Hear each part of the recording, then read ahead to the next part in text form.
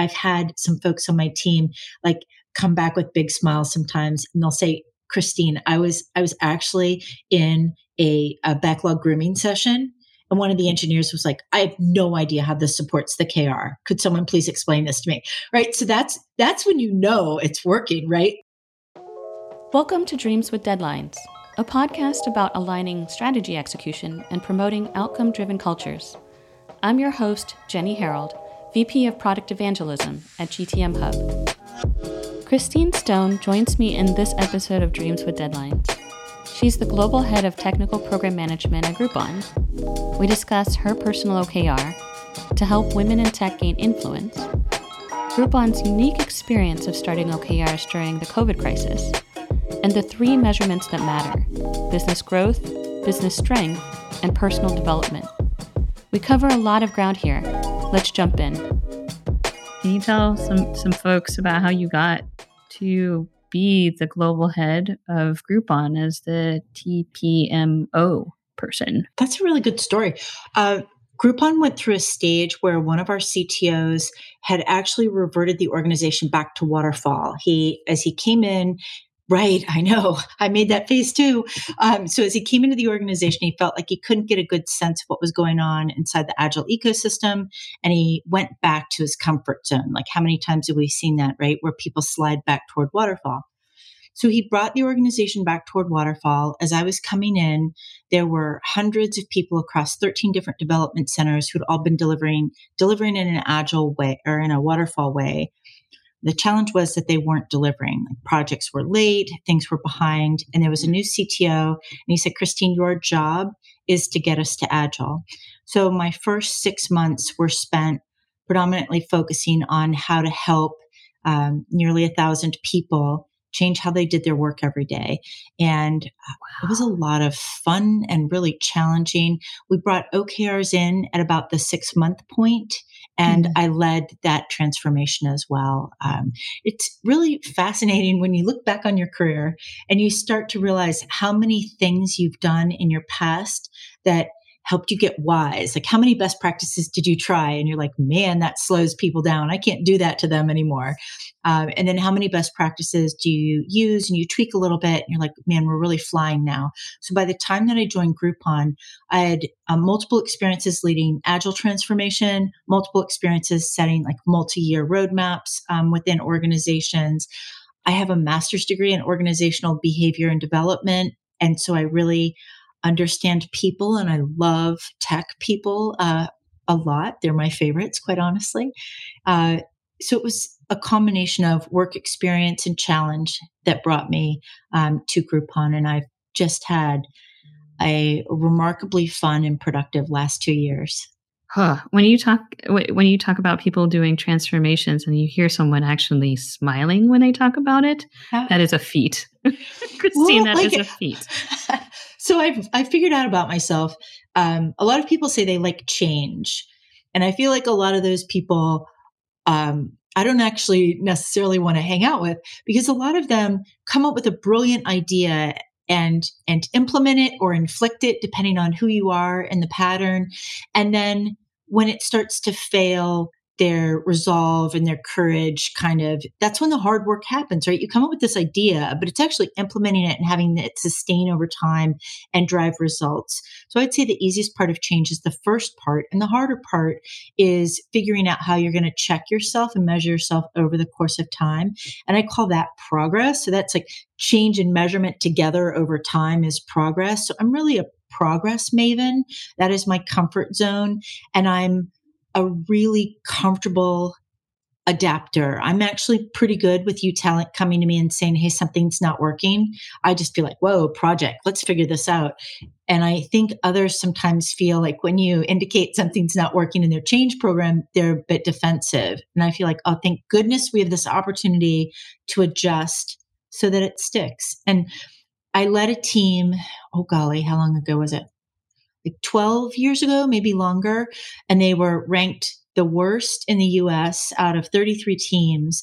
And we made a lot of changes, and we went from the worst to the middle after 18 months. And then 3 months after that, we hit our tipping point and we moved into the first spot. And that team is that team is still rated in the top 3 inside that organization. And I haven't led them for, almost a decade now. So that stuff gets me fired up about what can I do and help other teams do such that if I step away from it, it exists without me. I think that's the biggest victory if you can pull that off. I remember my dad used to tell me that a sign of a true leader is only 2 things. First is if you get up and you go in a direction that you look behind you and people are actually tracking with you. And then the second is when you walk away from it, that it continues, it keeps going. It doesn't completely fall apart. So you're a leader in a lot of different ways, especially in tech, right? And something that we wanted to touch on today is diversity, equity, and inclusion. When we first met, you mentioned that you're an advocate for women in tech. Like, why do you do this work? You already have a lot to go do. Why do you do this work? And what does that look like to really be an advocate for other women in technology? There's a really simple answer. Our voices are not represented. Pay inequity, we're not present in leadership, we're not present in policy. One of the things that irritated me the most about the healthcare system is, I don't know if you know this, Jenny, but erectile dysfunction drugs were covered by insurance for years while birth control wasn't. There's a lot if you start to dig into things. And if you think about how those policies could have been stronger had there been a woman in the room, right? I think it's reflective not just in the world where our voices will make for better policy, but in companies as well. I had this moment where I realized, man, I'm doing a lot and I'm not being effective. Like the women around me weren't gaining influence at a pace that was making a difference. And I realized I am doing the wrong work. So I started using OKRs on myself. It kind of started with, okay, what is my objective? And if my objective is, how do I drive change to help women gain influence? I was like, all right, so what is influence? Influence it comes from position and wealth. So what can I do to help women gain position and wealth? And for me, that's tracking 3 really specific things. How many women do I help get a new opportunity? How many women do I help get a raise? And how many women do I help get a promotion or a new job? And so I literally keep a list of women that I help and what the result was. I think the heart of an OKR is, how do you measure what you're doing? And then when the results don't come, how do you, make a change? And for me, what that looks like is I say no to purely social events now. I say yes to a text at 10 o'clock at night from someone who says, I just got a counter offer and they need an answer by tomorrow. Do you have 10 minutes to talk like salary, bonus, and stock before I sign? This looks like I meet someone and 2 years later, they reach back out to me and they say, look, I've been asked to take on this responsibility at work. I don't know if it's the right fit for my career. Do you have like 30 minutes to talk over coffee? And we catch up, after the day or on a break. 15 to 30 minutes out of my time.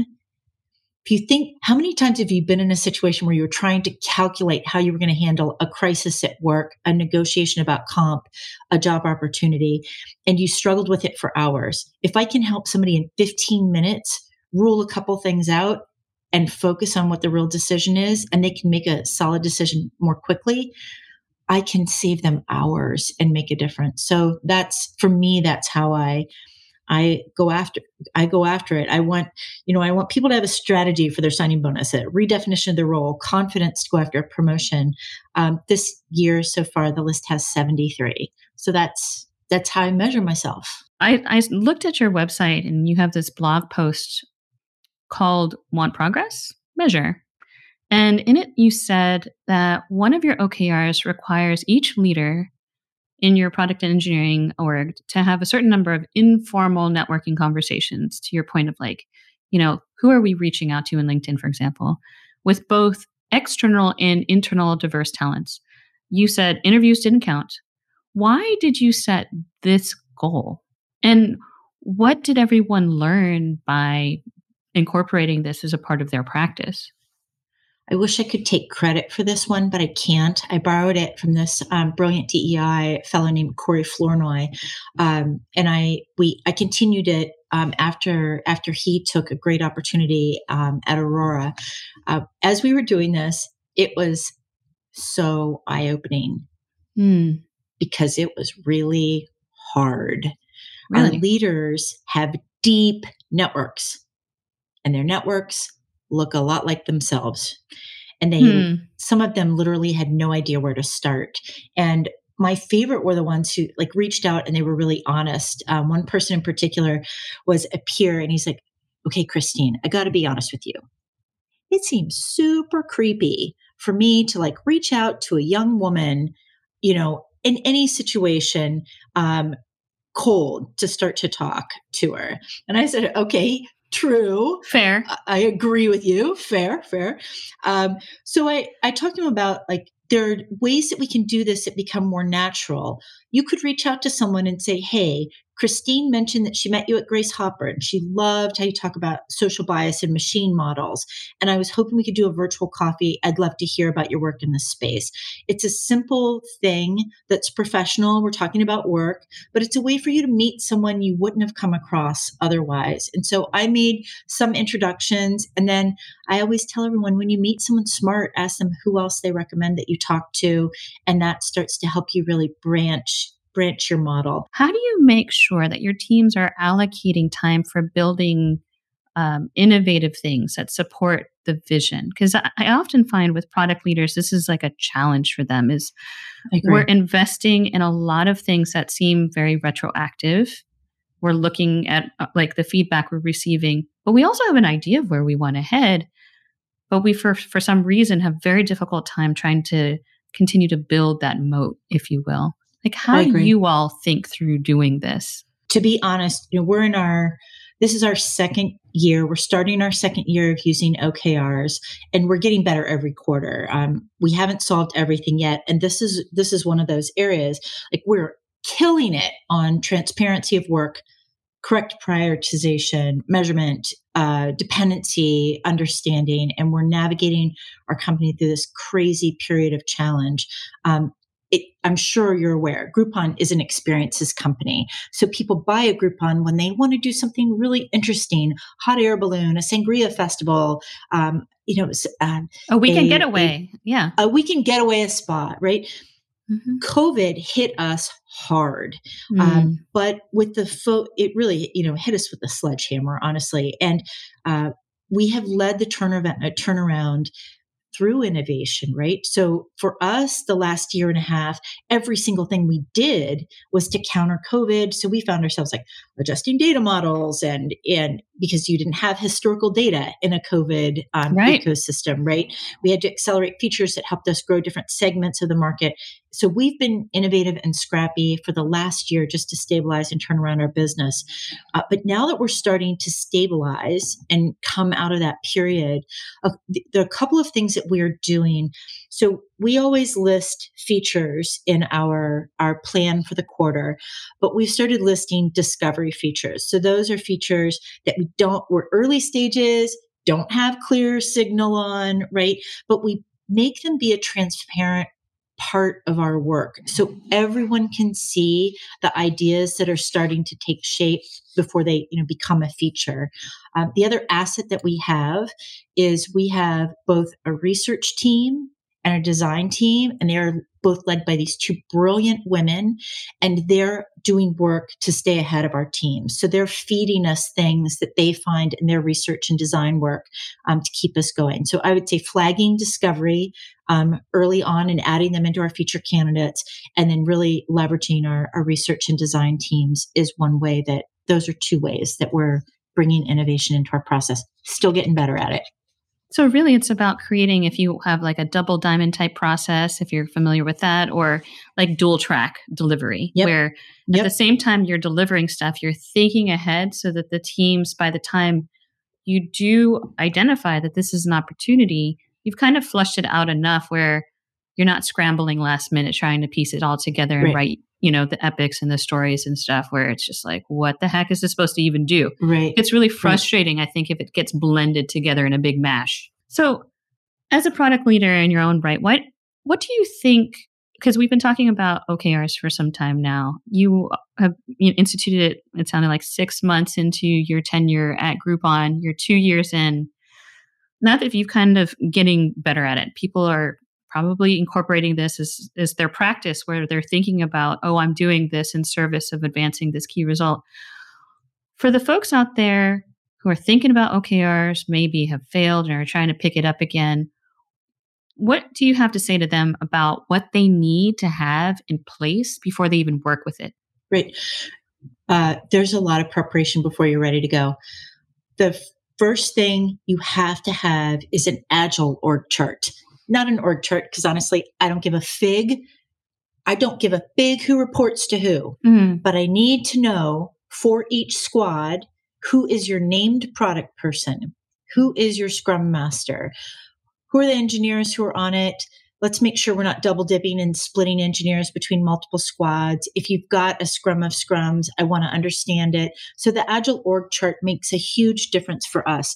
We've also identified who the business counterpart is on each of those. So I will have, on a squad, I'll have a designer who reports to one person, a QA person who reports to another, engineers who report to a third, product person who reports to another, might have a TPM from my team, which is a delivery manager. They oversee like complex timing and planning of complex features. And the Agile org chart really tells me what I need to know. Who's working together? Who do I go to solve a problem? Who's got a Jira board that can tell me what their activities are? How does this tie out to, the product roadmap or plan? So this tells me how we really get work done. That's critical. That took us a while to get solid. We found that we had some squads with multiple product people, which was a thing to solve. We had others without a product person. So we got that clean. Once we did that, we have a clear template and mechanism for OKR. So we use Silicon Valley Products Group transitional roadmap as our mechanism, and we have norms for how you populate that roadmap.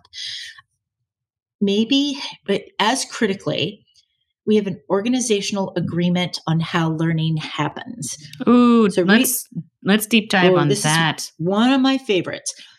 Research shows us that 10% of what you learn in a class. 20% of what you learn by watching other people, and 70% of what you learn by doing it. So early on, we did lightweight training enough to give guidance. Then we started with 3 product groups and really shared what their learnings were. And then we started to roll it out with the understanding that we're probably going to stink at it, but we'll just get better each quarter and we'll figure it out together. But we had organizational support for an expectation that we weren't going to be great out of the gate, but that we would get better over time. Much like the transitional roadmap is non-negotiable, the other thing that's non-negotiable for us is timeline. So 5 weeks before the quarter ends, we have a draft of OKRs for the next quarter. Everyone's got them done. We immediately go into a product and engineering review. We collaborate together. Everyone looks at everyone else's plans. We're looking for things that got overlooked, like resource collisions, prioritization disconnects, and things like that. 3 weeks before the quarter ends, we do a final business review and we share it with our senior leadership. 2 weeks before the quarter ends, they are publicly posted. So everyone can see what they need to have grooming done for to start the next quarter strong. Everybody can see everyone else's stuff. So the tight timeline matters for us. We maintain rigor around reporting. We report monthly on ours. We commit to transparency. The reports and the OKRs are on our intranet. Everyone in the whole company can see what we're doing. And then we have leadership support. One of my favorite things, oh my gosh, the things you learn when you do this for a long time. We had this thing, I'm not going to tell you which company, but we had this thing at a previous company that was called an elevator feature. And the way an elevator feature works is like you're going to a meeting, you hop in the elevator, a C-level someone is in the elevator. And by the time you've gotten off at your floor, that person has indicated, we need to institute a frequent buyer program or something like that. And all of a sudden, as the person leaves the elevator, like everybody's blowing up the prioritization of everything else because now we're trying to cram in a frequent buyer program, right? So no elevator features. So we have an agreement with our leadership group that there will not be top-down surprise ads during the quarter. Honestly, that one still bites us sometimes, and we're not perfect at it, but we are working on it. So that's probably the agile org chart, clear template or mechanism, organizational agreement on learning, organizational agreement on no elevator features, clear timeline, reporting, and it's all transparent. I mean, if you're ready, if you want to do this, I think you've got to have those things. And if you don't have them, it's going to be a steep hill. And let's say that a senior leader is bought into this idea and they're like, oh, we're going to go do this in our org. There are things that this is not going to solve. And in fact, it might make some of these things worse if you adopt it and you're just not ready. What would you say are those things that a leader should look out for if they were to think about doing, let's say they have some of this foundation, maybe not everything, but there are challenges that are ahead. What are some of those challenges? I think it's really 3. I love that you said that this uncovers where your problems are. If you've led teams through using Agile at first is so miserable because it uncovers your problems before you start solving them. OKRs are the same. I think there are 3 things in particular OKRs cannot solve. They cannot solve organizational indecision, a lack of discipline, and a lack of muscle around estimating. Like those 3 things, you've got to solve those separately. And if you don't have those, I don't think you can succeed with OKRs. That's been my experience. And to be honest, we are building our estimating muscle. We track commit versus complete on every squad, and we have plans every quarter to get better at it. We track turbulence too. But I think that OKRs will not in themselves solve organizational indecision or lack of discipline or, problems with estimating and committing. It makes sense to me. Would you recommend, and this is something that I've been thinking about, what to do. Let's say an organization surfaces that these are issues that they do have. Would you recommend the organization take on OKRs specifically focused on improving those areas? That is a really good question.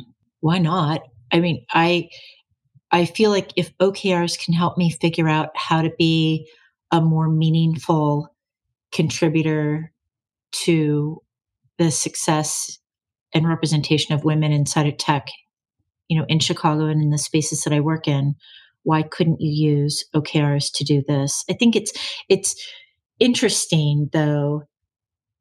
OKRs are designed to support business growth. And I would say that this is really about solving business cultural issues. So I'm not sure how well OKRs fit for cultural issues, but I do think it's interesting when you say, okay, what is our problem? Do we all agree on it? What is our goal? And then how are we going to measure it? Some of these, though, like how do you measure organizational indecision? I'd have to think on that one a little When bit. you mentioned those issues, I'm like, now you're going to make this me would think. be a very interesting case study or thought experiment if an organization is facing that, and if maybe they want to consider how to articulate that we are indecisive as an organization. That we weren't able to make a no-go decision on something, and how often that happens or surfaces. Right. Yeah. Anyway, something to think about. Anyhow, so we've talked about some roadmap prioritization and planning. There's kind of 2 ways I've heard organizations that are, product groups. You either can have your roadmap kind of dictate your OKRs, or you can have your OKRs kind of dictate your roadmap prioritization. How do you all use them in conjunction with one another at Groupon? we had the unique experience of starting OKRs during the COVID crisis, right? So for us, there were no roadmaps. The focus was on survival and stabilization and redesign of our business during that period. So as we're going into 2022, we have, a stabilizing landscape, God willing, around COVID, and we have a brand new CEO. So we had our CEO just joined us from Zappos. His name's Kedar. We're so excited to have him. So we're starting to talk more about longer visions on roadmaps. And we're so far ahead of where we were. We're so much smarter about what data points are relevant. I would say as we work on these longer term roadmaps, the things that I'm observing is we're having fierce conversations with executives around measurability. Like we talk about how quickly do we need to see materiality and impact out of things, or where is signal enough? So we're having the right conversations about this. Another critical thing that's happened in the last year and a half that I can't wait to see how it helps us in the coming year is we've gotten laser sharp about how big does a squad need to be to keep a feature or a product, an application in stasis versus how many people do we need to accelerate. So we're so much smarter about that now. So I think we're properly positioned to consider the long-term views. One thing that I believe is really I believe it's going to accelerate us the most is we have a meeting every quarter. It is my favorite meeting of the quarter. I believe more work gets done in those 2 hours than gets done in any other meeting in the company. It's that meeting where we bring every product owner together. It's almost like speed dating. I'm not sure if you've ever heard of this concept where you get like 3 minutes to do something and that's it, and then you move. We do the same thing with doing OKR reviews. So each product person gets 3 minutes to talk about their transitional roadmap. It's not enough time to explain the whole thing. So what they do is they call out key points. So they might call out something like a resource contention issue. They might talk about deliberate acceleration of a feature, changing market condition, like a new way that they're measuring something. The group of product and engineering folks on this call, kind of in this virtual room, then gets 3 minutes to respond. So we ask questions, and we're usually, we've all been sharing our work in progress, so everybody's had a chance to look at it, but we uncover ways that we could help each other, or we spin off discussions that happen in separate meetings around maybe like resourcing or a new look at architectural alternatives. It's our great last check. And I've noticed that in the last few of these, the conversation is elevating and we're asking ourselves about longer term impact of making decisions about features now. So I feel like that's going to naturally feed into our process of starting to look at roadmaps. But you and I should talk in 6 months or 9 months, and I'll let you know how we're doing on that long view as we come out of this COVID period. I can tell you, OKRs have made us a different organization, so we're ready for this year. Would you go as far as to say, because COVID kind of did it naturally for you, and I've been talking to other folks that have been working with agile teams, some are going as extreme as to say, you know what, every quarter, we would be totally cool with nuking our backlog. And there's like this fresh start that can happen every quarter. This is kind of contradictory, I think it feels like, with traditional portfolio program project management. Is that true? Because I've also seen some newer stuff come out around agility around portfolio management and investment prioritization in concert with OKRs. Can you talk through some of that, like how that happens? Because that's your jam. Can you talk about how all of this blends together? Because we've been talking a lot about releasing and product management. Let's talk portfolio management now, which is different game. Okay. First of all, anyone who's ever used the phrase nuke the backlog with you, I want to meet them. So if you could introduce us, I would love that, because I'm actually like a nuke the backlog person myself. When I first came to Groupon, a product person came to me and was very, very animated. Christine, we have to deliver this feature. It's been in the backlog for 18 months. And I just started laughing. I said, okay. So I've been here for 6 weeks. No one has beat down my door saying, where the heck is that feature? I haven't been fired because that feature wasn't delivered. I'm going to say something crazy and say, if no one's screaming for it, we probably don't need it. And it reminded me of early in my days in tech, back when everything was hardwired, there would be this moment that in the wiring closet, every connection on the panel would all be populated with wires, but you'd have like 400 connections on the panel, and there would only be 150 people in the office. So you knew that you had dead stuff. So what we'd do is you'd wedge the door open with your foot so you could hear the office, and you'd just start unplugging things, and you'd wait for someone to go, Christine, and then you'd plug it back in. But I think that old features are much like that. They should be iceboxed for a little while and see if anyone remembers them. And when it's like defects, right? You're working on a huge release and there are 200 defects.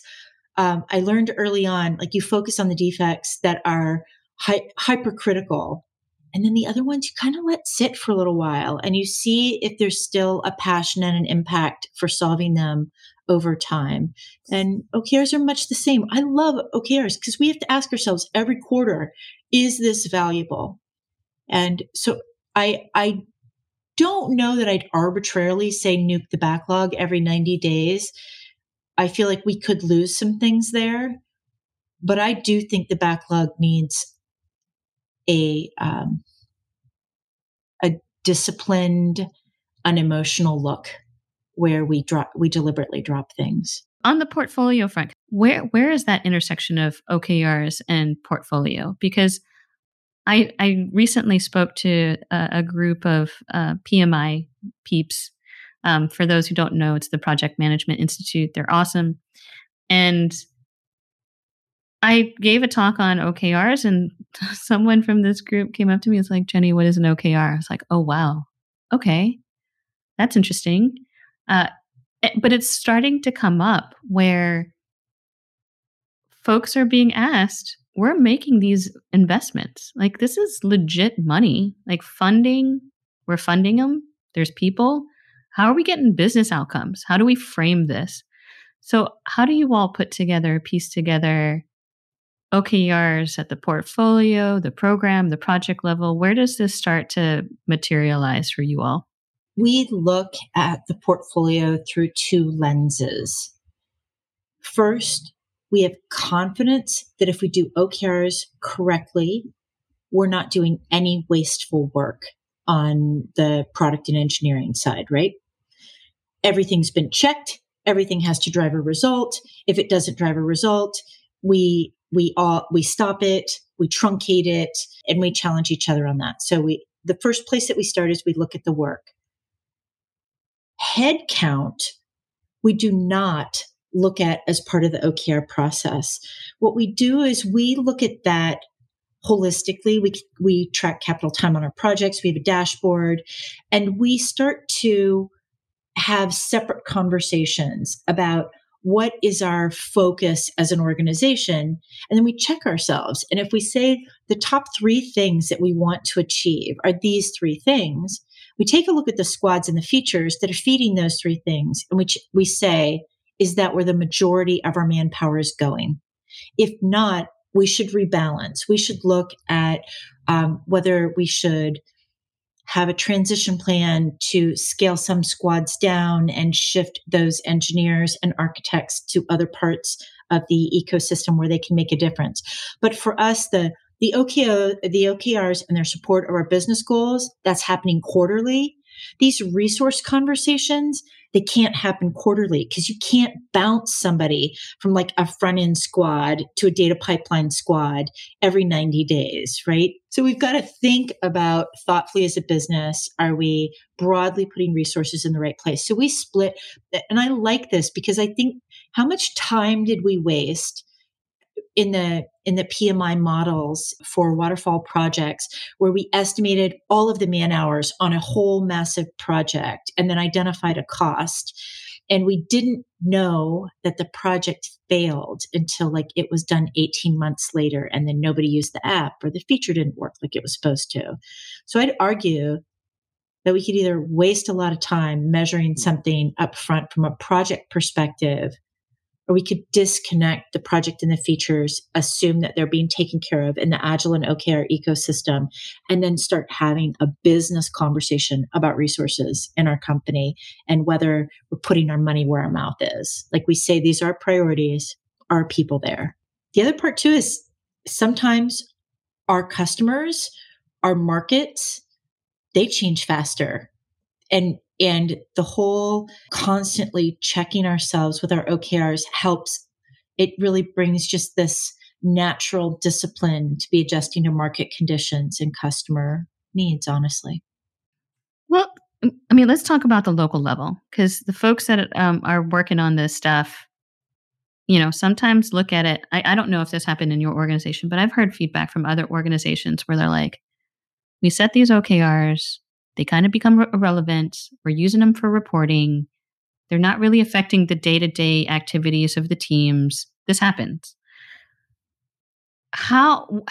When we're talking about the natural ceremonies that happen with agile practices, what are the main things that make OKRs relevant for that day-to-day? How should these engineers and the designers and the product owners and the scrum masters, how should all of these folks be thinking about OKRs and in reference to what they're doing day in and day out? So for us, since we use the transitional roadmap shows, in the first column, the objective, in the second column, the key result, how you're going to measure it. But the third column are the feature candidates that are planned for the quarter that feed those OKRs. So every squad has seen the product OKRs and features proposed for the quarter that drive that result. So they know how their work ties back. So boots on the ground every day, that is relevant inside of agile squads. And I've had some folks on my team like come back with big smiles sometimes, and they'll say, Christine, I was actually in a backlog grooming session, and one of the engineers was like, I have no idea how this supports the KR. Could someone please explain this to me? Right. So that's when it's working, right? When people are using the language. And the beautiful thing about this, Jenny, is we have nearly 100 squads in, 4 time zones at least. They're making these decisions without having to come ask me or having to come ask a head of a product space in a different area, because they've got it already. They have the plan in front of them. And so there's no wasted time going up to somebody and saying, could you please clarify what's more important, this feature or that feature? Because in our roadmaps, we actually lay them out by number. So it's priority at the top going down the list. So how many places have you been where somebody says, wait a minute, is this feature more important than that feature? We need to go get an answer. This saves us a lot of time. Okay. We're coming up on time. And I want to kind of tie in this last thing because I think it's kind of important. It's kind of the question of the day. OKRs and performance management. This is challenging for many organizations that are adopting an agile mindset. They've, gone through that transformation. OKRs are kind of the entry point to agility. That's a wonderful thing. And then you're thinking about, well, how do we make sure that people are actually engaged in this? How do we tie this back to performance management processes that we have in-house? Are you all making those kinds of linkages? And if so, how? We have been struggling with it. And as we've been struggling, I've found clarity, especially in the last quarter. I've realized there are 3 places we need to measure performance. One is OKRs. I believe OKRs are a company goal only. I mean, what are we going to do? Are you only going to bonus the teams that deliver features that drive results? So you're not going to bonus the teams that tried features that failed and we're like, thank God we didn't invest another 9 months in those, but you didn't make your KR. So we're not like, if you really want to say you're going to reward innovation, you have to reward failure and success equally. So for me, OKRs are a company goal and we have to support innovation. So I support that at a company level. Secondly, at team level, so if OKRs are focused on our growth as a company, there's a second area that's equally critical, and that's our business strength. So if we have business growth, I think we also have business strength. And that category has things like passing audits, keeping the ecosystem secure, building a talent pipeline, keeping systems running and resilient. And most of those fall into categories where you could give the team business goals in addition to their OKRs and say, these are goals that we have for the team that are separate from OKRs. Some people try to shove them together, and business strength goals do not fit well into OKRs, and you waste a lot of time doing that. So business growth, business strength, and then I believe that talent development is actually an individual level. If you really want to get the most out of a human, you have to understand their innate strengths. You have to understand how that ties to their work. You have to understand their driving motivators. So I think, let me say this confidently, I know that there are 3 measurements that matter. Business growth that comes from OKRs, business strength that comes from a separate goal system, and personal development, and that has to be individualized. So I don't think OKRs actually covers it all. We have some quick fire questions to wrap stuff up because I always end this way. Sure. First, what's your dream with a deadline, Christine? To give a big stage TED Talk. What do you appreciate most about your team? Their spirit of productive camaraderie. When you look back at all the things you've learned about OKRs and the process and the implementation and the benefits and the challenges, for someone who's starting out, what would you say is like your one piece of advice that you would want to give them as they're starting their journey? Find someone who's gone before you, who's done it really well before, that you can reach out to. For us, it was Silicon Valley Product Group, and we reached out to them at our start. We reached out to them for a health check, and then we reached out to talk about our first year in review. And those touch points helped us make some simple adjustments. So I would say find someone who's walked the path and is farther down it than you, that you can go to and ask practical questions. And the last question, what's top of mind for you these days? Top of mind for me is excitement and deep interest in how we're going to evolve as an organization in this next year. I can't wait to see what happens with our new CEO, with a stabilized pandemic ecosystem. We have so many muscles built in the last 18 months that it's going to be really interesting to see those put to work. That's really awesome. And I'm really looking forward to hearing what happens as a result of all of this stabilization and bringing new blood into the leadership team of Groupon. This has been an epic conversation, Christine. Thank you so much for your time. Oh, Jenny, it's been a pleasure. Thanks for having me.